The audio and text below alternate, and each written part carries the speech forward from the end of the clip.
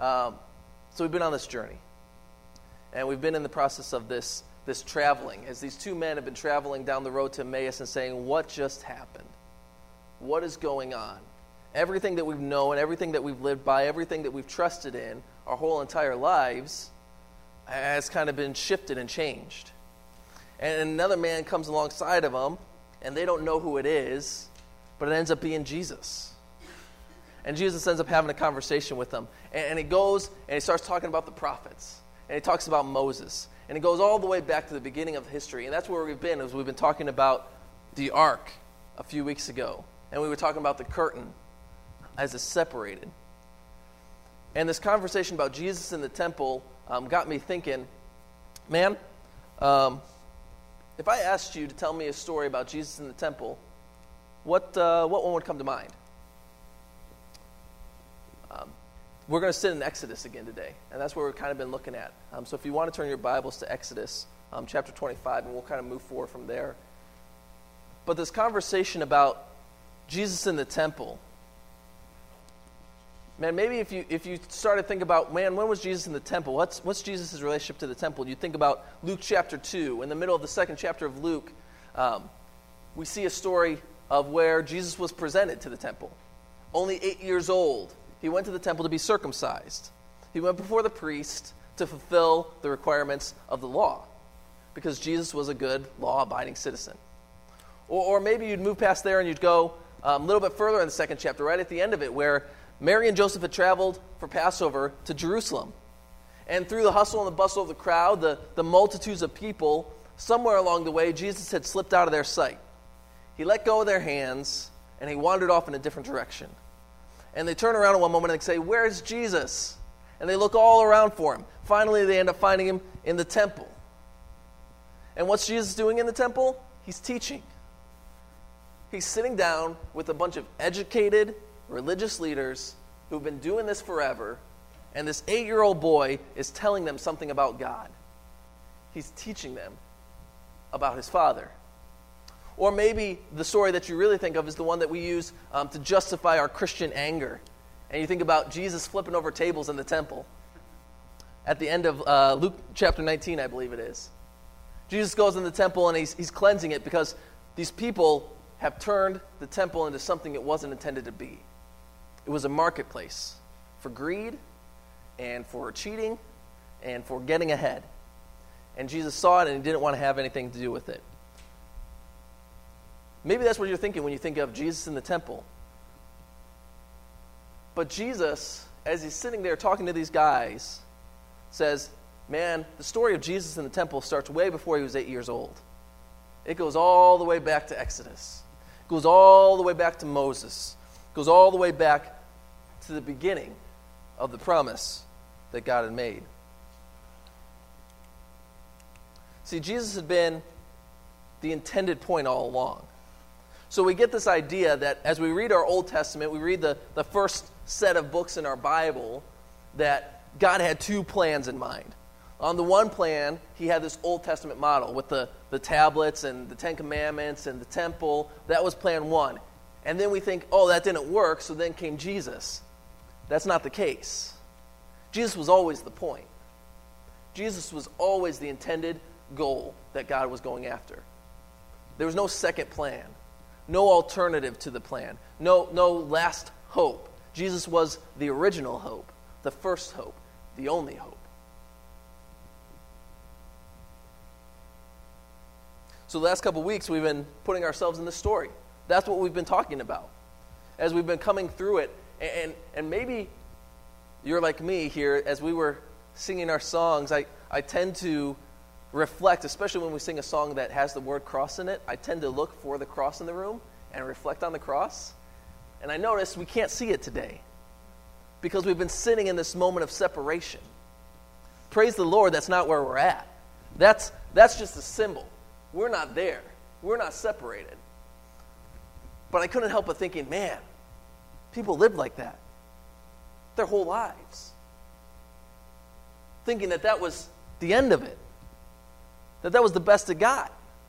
That there was no more to the story than the curtain.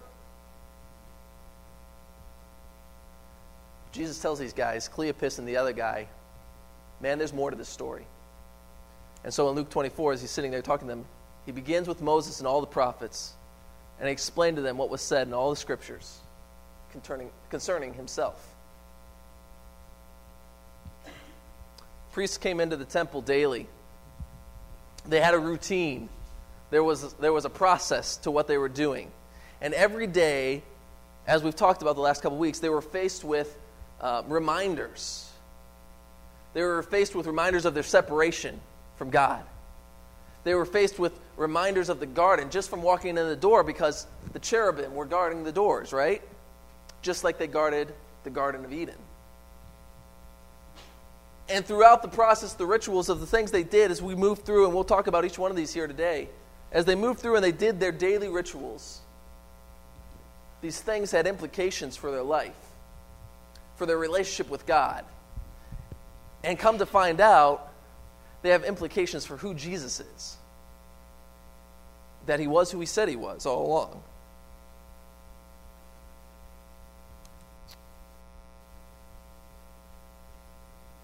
In the temple, on a daily basis, coming before the Lord, but maybe they were thinking that was all that they had hope for. So if you've got your Bible turned to Exodus chapter 25, I want to read a passage here. And we're sitting in these kind of, another disclaimer, these kind of heavy texts. And they talk a lot about the measurements and the stuff going on. And those are opportunities to tune out to the Scripture. When we read those long-winded genealogies of this person begets this person beget this person, or we read about it was this many cubits long by this many cubits wide, and this, those are moments to tune out. But those are moments that were recorded for a reason. There's something about those things. It's easy to tune them out, but if we pay attention, we focus a little bit on these, maybe we'll see the reality of some of these things as they relate to the life of Jesus and to our lives today. So Exodus 25, verses 23 through 30, says this: Make a table of acacia wood, 2 cubits long, a cubit wide, and a cubit and a half high. Overlay it with pure gold, and make gold molding around it. Also, make around it a rim of handbreadth wide, and put a gold molding on the rim. Make 4 gold rings for the table, and fasten them to the 4 corners where the 4 legs are. The rings are to be close to the rim to hold the poles used in carrying the table. Make the poles of acacia wood, overlay them with gold, and carry the table with them. And make its plates and dishes of pure gold, as well as its pitchers and bowls for the pouring out of offerings. Get this: put the bread of the presence on this table to be before me at all times. This is the table of the bread of presence. And on this table, Jesus says, set the bread of presence before me at all times. So daily, the priest would come in and they'd look at the table. The table was set. The table was wood overlaid in gold. Now their craftsmanship was a little bit higher end than ours. So bear that in mind, since our pole's kind of fallen off here. But you get the picture, right? Overlaid in gold. Crafty, sturdy, strong, overlaid in gold.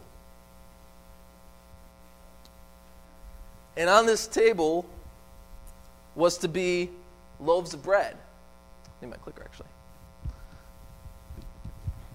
To get a better picture of what that bread actually was, we actually have to go back to Leviticus.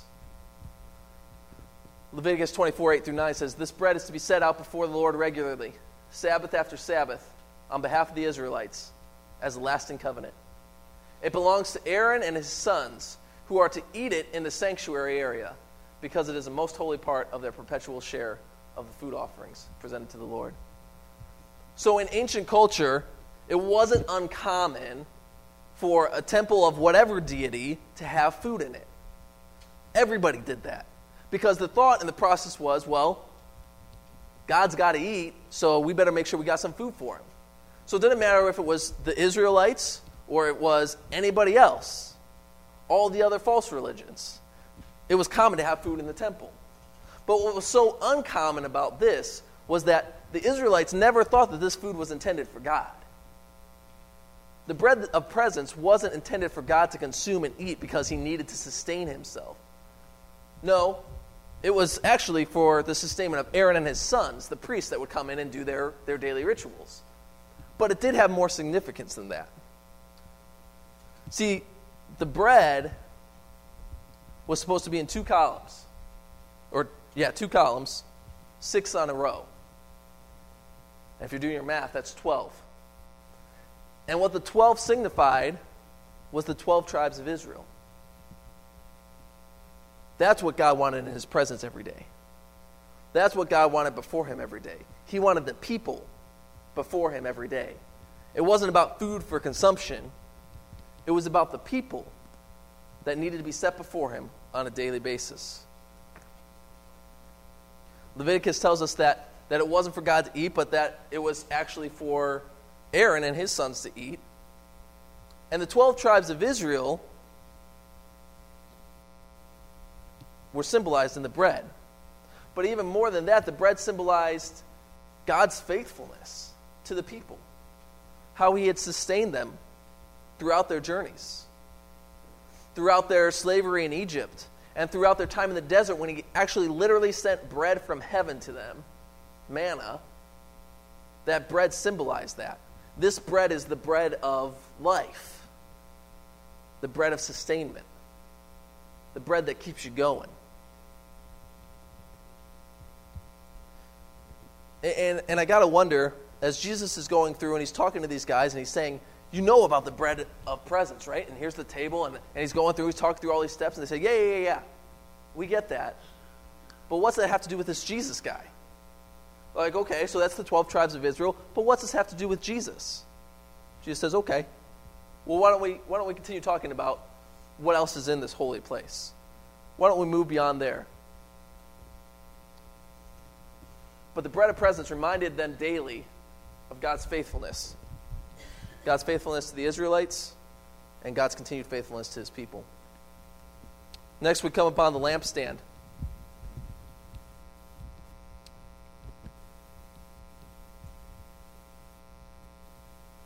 Exodus 25:31 says this, make a lampstand of pure gold, hammer it out, base and shaft. Its flower-like cups, buds, and blossoms shall be of one piece with it. 6 branches are to extend from the sides of the lampstand. 3 on one side, 3 on the other. 3 cups, shaped like almond flowers, with buds and blossoms, are to be on one branch. 3 on the next branch. And the same for all 6 branches, extending from the lampstand. And on the lampstand there are to be 4 cups, shaped like almond flowers, with buds and blossoms. 1 bud shall be under the first pair of branches, extending from the lampstand. A 2nd bud under the 2nd pair. And a 3rd bud under the 3rd pair, 6 branches in all. Verse 36, the buds and branches shall all be of one piece with the lampstand hammered out of pure gold. Then make it 7 lamps and let them set up on it, so that they light the space in front of it. Its wick trimmers and trays are to be for pure gold. A talent of pure gold is to be used for the lampstand and all the accessories. See what you make them according to the pattern shown on the mountain. Now here again, craftsmanship's not quite there. Buds and blossoms, flowers, all over it. And Jesus begins to say, there's buds and blossoms and flowers all over it. He's like, do you realize that this resembles? And they're like, yeah, it resembles a tree. We get it. Not that surprising. Like, we've seen this before. This isn't anything new. And Jesus says, hold up. This isn't just any tree. This isn't just like, fertility and life. And no. This is a specific tree. This is a symbol of the tree of life. Goes all the way back to the garden again. Jesus says this takes us all the way back. This takes us back to the very beginning. When God gave Adam and Eve a choice, you can have this, the knowledge of good and evil, or you can have the tree of life. And so every day, as the priests came into the temple, they went about their business, and they were reminded of the garden. And they were reminded of God's promise and provision of life every day. They set themselves before the Lord to be reminded of that.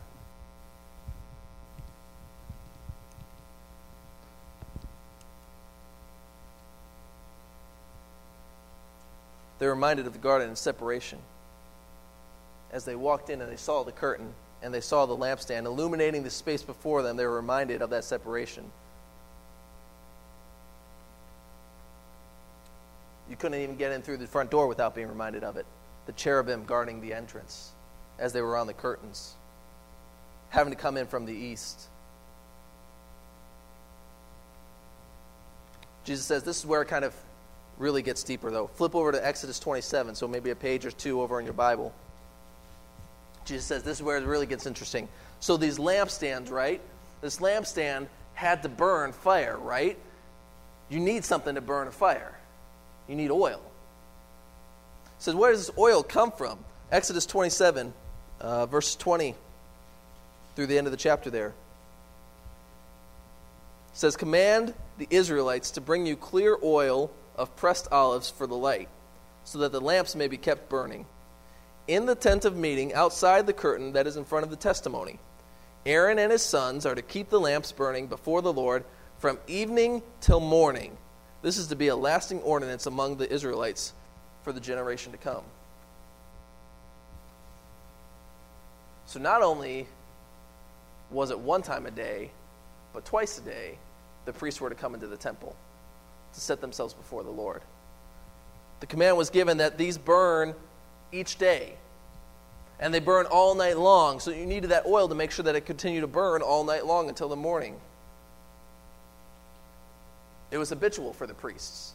They were used to doing this. They came in all the time and did it. It wasn't anything new for them. That was part of the routine. But these lamps needed that oil to burn, and the directions were given for how that oil was to be harvested, what it was supposed to be harvested from.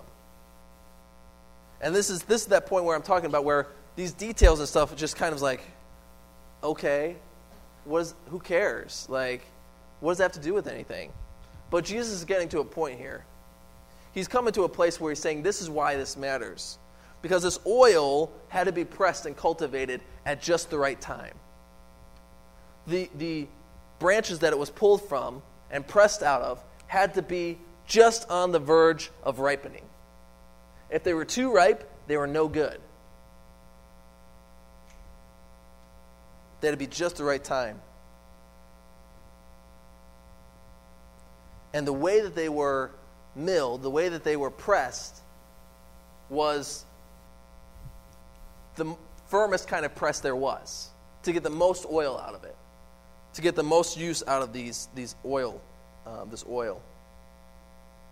And so here again, we come to a moment where we say, okay, Jesus, we've been walking here, and we told you that this guy named Jesus, they don't know this is Jesus now, but we told you that this guy named Jesus was a prophet. He died on the cross, and we're trying to figure out what to do now. And all you've told us is about everything we know already. What are you trying to make out of this? And Jesus says, okay, let's continue on. Let's talk about the next thing in there. The altar of incense. And you can flip to Exodus chapter 30 here.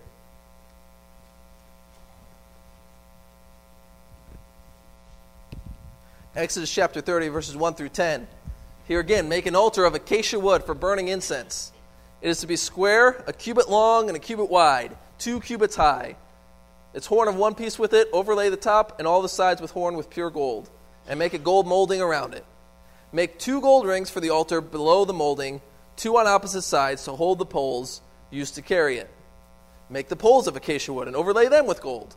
Put the altar in front of the curtain that is before the ark of the testimony, before the atonement cover that is over the testimony, where I will meet with you. Verse 7, Aaron must burn fragrant incense on the altar every morning when he tends to the lamps. He must burn incense again when he lights the lamps at twilight. So incense will burn regularly before the Lord for the generations to come. Do not offer on this altar any other incense or any burnt offering or grain offering, and do not pour a drink offering on it. Once a year, Aaron shall make an atonement on its horns. This annual atonement must be made with the blood of the atoning sin offering for the generations to come. It is most holy to the Lord. We're starting to see kind of a trend here. made of wood, covered in gold. Made of wood, covered in gold. There was no holes on this incense table, no place to remove ashes from something that burned. It was kind of, as you see it here, flat top. There's nowhere to clean it, to cleanse it. So likely they used something like this, called a censer. And maybe if you've come from a liturgical background, you might have seen maybe a priest or something use something like this to burn incense. Little ball-shaped kind of cup thing. And you put the stuff in there, and they swing it around, and the smells fill the room. They'll walk up and down the aisles. This was probably something like what they used for the temple here. And the idea was that every morning and every night, as the priests came in to do their rituals, this was something that was part of that. They had to burn the incense on there. And now it's probably not much of a surprise, but there were specifications given for what that incense was supposed to be too. So it says here in this passage we just read in Exodus 30, don't make any burnt offerings, don't do any drink offerings. There's specific stuff I want you to do on this table. I don't want you to mix it up with other tables. Because there's another table that we'll get to in a later week that talks about some more of those offerings. But this table was specifically for this. And it signified that although we cannot see God's presence because of the curtain, we must be focused on moving in that direction. It was as close to the curtain as you could get. As close as you could possibly get.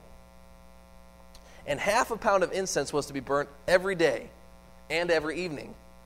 And it would do a couple things. It would take away the smell of burnt flesh from the burnt offering table that happened outside, because that would smell pretty rotten. It was also supposed to fill the room with sweet aroma, a sweet fragrance, something that was pleasing, something that, like, when you walk into a home and somebody just Febrezed the house up for you, it's kind of like, oh, that's nice. I appreciate that. Or when you walk into a middle school boys' locker room and you smell that sweet aroma, a whole different ball game.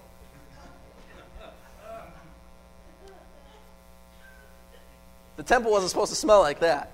It was supposed to be sweet smell.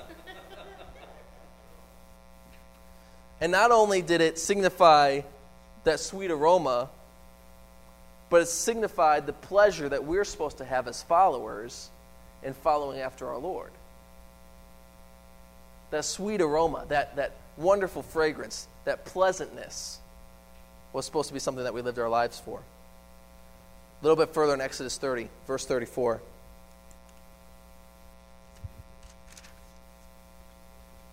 It says, Then the Lord said to Moses, Take fragrant spices, gum resin, onycha, and galbanum. Maybe I said those right. And pure frankincense, all in equal amounts. And make a fragrant blend of incense, the work of a perfumer. It is to be salted and pure and sacred. Grind some of it into a powder and place it in front of the testimony in the tent of meeting, where I will meet with you. It shall be most holy to you. Do not make any incense with this formula for yourselves. Consider it holy to the Lord. Whoever makes any like it to enjoy its fragrance must be cut off from his people. Now, maybe you don't know. You probably heard that one word in there, kind of familiar from the Christmas story, frankincense.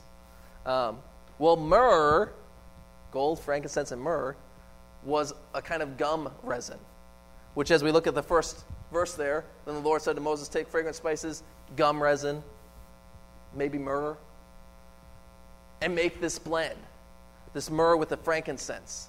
Blend it together to make the incense. And this incense isn't for you to just, dab a little bit on yourself before you got a nice date tonight. It's not for that. This is for the Lord. Not only is it for the Lord, but if you use it, you're cut off from the people. This is God's.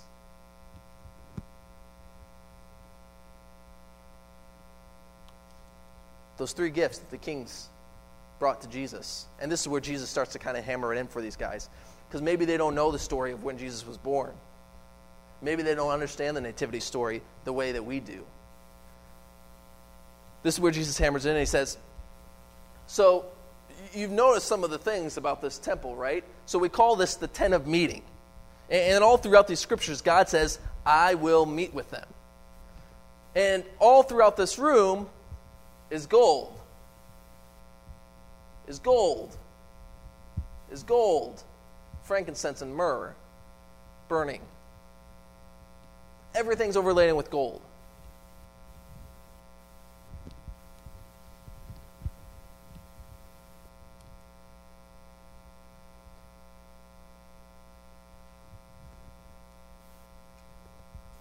I don't think I have to draw that connection for you. There's a reason that the kings brought the gifts that they brought to Jesus. From his very birth, whenever they got there in that journey, however long it took them to get to Jesus, however old he was when they finally got there, from his very birth, God was establishing Jesus as himself, as God. Because if Jesus was using this perfume, this fragrance, these scents and smells, and he wasn't God, he was to be cut off from the people. From the very beginning, God said, this is me. I am him and he is me. Since the garden, God's people have been separated from God's presence. All the way back to Genesis 2 and 3. God's people have been separated from God's presence because they needed to be separated. So that's the first disclaimer here, is that it was a punishment, but it's something that needed to happen for our safety. Because impure things can't live in harmony with pure things. The purity will overpower it and destroy it. And that's why God had to send us out.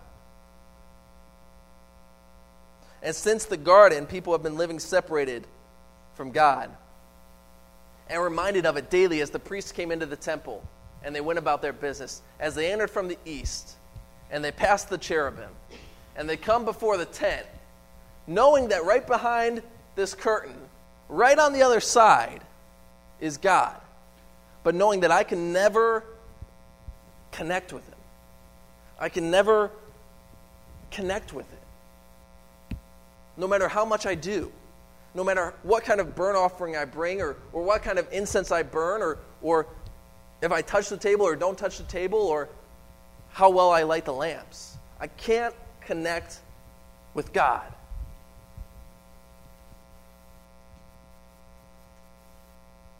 Perhaps as Jesus was talking with these men, he was asking them, why have you lost heart in this man? You believed that he was a prophet. That was your own words. You said he was a prophet of the Lord, and you believed that he was who he said he was. So now that he's dead, now that he's been crucified, why have you lost heart? Hasn't God said these things, that he'll meet with you?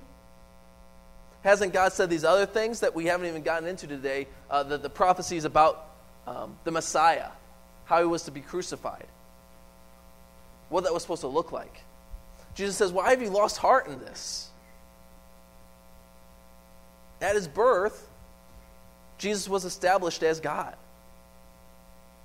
The gold and the frankincense and the myrrh. As the incense and the aroma would fill the space. Not only that, but Jesus, as the Messiah, was God's movement out from behind the curtain.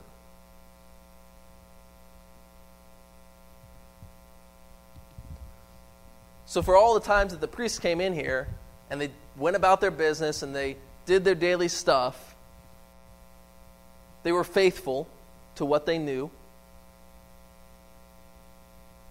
They never had that encounter that way. They never had that moment where God stepped out from behind the curtain and established himself, coming to meet us in our place, in our mess, in our brokenness. That's the story of Jesus. And he says, remember this too. So remember how the oil needed to be pressed for the lamps? How it just had to be just ripe enough. Not too ripe, not too little, just ripe enough. Well, let me tell you something. You know where Jesus was before he was crucified? He spent some time in the Garden of Gethsemane. And if you don't know what Gethsemane means, It means olive press. And in those moments, Jesus, a vibrant, young, 30-something-year-old man, strong, well-liked, ripe in his life, was pressed to the point that he sweat drops of blood, pressed for the purest, holiest oil to burn constantly, burn all day into the night, burn all night into the day.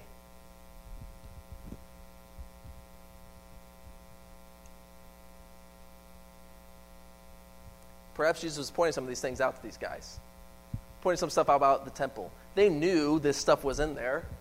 This was part of the culture. This was part of the daily routine. This was part of the habits that had been established.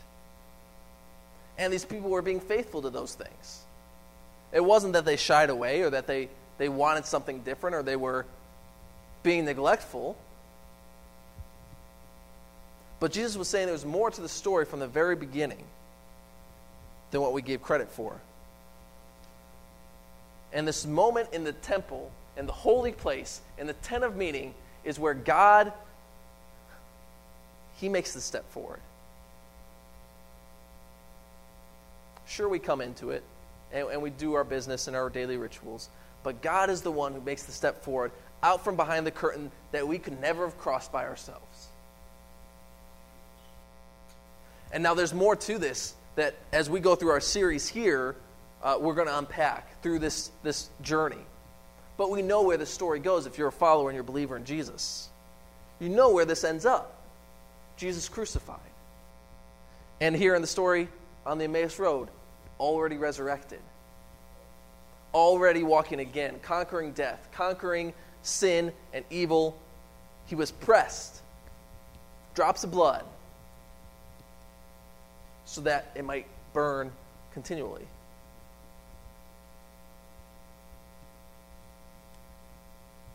Daily routines helped the Israelites.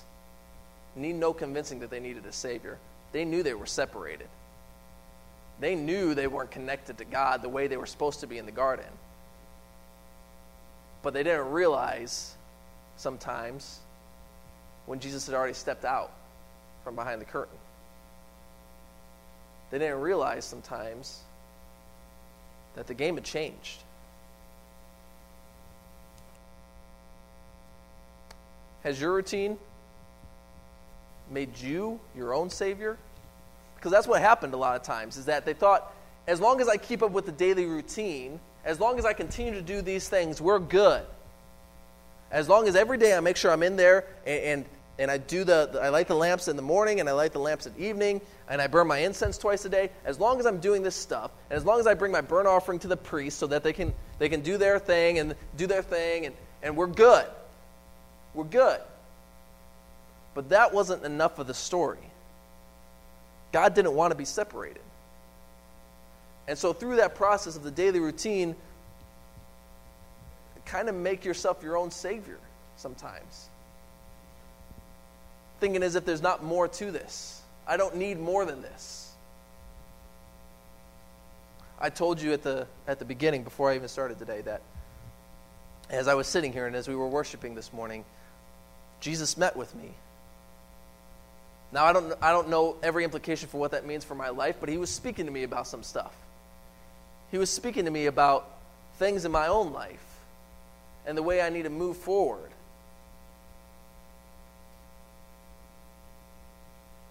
God's in the business of meeting people where they're at. He doesn't sit behind a curtain. He comes out and meets. Because he knows we can't do it by ourselves. The Israelites' daily routine brought them face to face with the reality of their lives' decisions. They didn't need convincing that they needed a Savior or for someone to fix what had been broken. But in this culture of do-it-yourself, pick yourself up by your bootstraps, make every effort on your own, man, sometimes we miss it when somebody else is standing there ready to bring us out of the water that we're drowning in. I don't want to miss that. That's just my confession to you. I don't want to miss that moment. When I'm flapping around, going about my daily routine, as well and good as it is, if I'm missing the implications for how that changes my life, I'm still going to drown. And that's why I said at the beginning too, that like these words and these overlaid with gold and should be this many cubits and this many cubits and yada, yada, yada. Like it doesn't mean anything if it's not transforming our lives. If we're not making other decisions based on that. If we're not deciding that, yeah, Jesus came out. My life doesn't need to be like that anymore. My life can be different. My life can be transformed and renewed to a different state. So that's my question for you today. Where are you at? What's Jesus talking to you about? Those guys on the road to Emmaus, they weren't expecting the Messiah to come up and start talking to them. They were just talking about life, about stuff, about what happened. And Jesus encountered them in a way like he tends to do. Softly, tenderly. He just comes down and has a seat right beside you. And he just talks about life. God has stepped out from behind the curtain. And he's continuing to move forward. He's continuing to move forward. Are you going to stand like this? Or are you going to stand like this? Let's pray. Heavenly Father, Almighty God, God of Abraham and Isaac and Jacob and Moses and Aaron, who established yourself as Lord from the very beginning. God, you painted a picture of the way things were supposed to be, the way you created things to be. And God, somewhere along the way, we find ourselves messing up. We find ourselves getting a curtain drawn because we just can't live up to that expectation. But yet we see in the temple, thank you, Lord, that you sent your Son to step out from behind the curtain, to meet us where we're at, in our daily, habitual routines, the things of life that just go day to day and we don't even think anything about it. Jesus has stepped out into that. Thank you for what that means for our lives. No more do we have to just hope this is the best it can get, but we can continue to hope in the best that there ever will be, in the promise of the resurrection, the promise of restoration. Almighty God, we praise you and we thank you today. Be with us as we go from here. Continue to guide our steps. Watch us as we go. In Christ's holy name, amen. Amen. Will you please stand? Amen. May you love the Lord your God with all your heart, your mind, your soul, and your strength. And will you please love your neighbor as yourself? Hey, you guys have a wonderful week. We love you. We really do love you, and we are so glad that you are a part of our lives and we're a part of yours.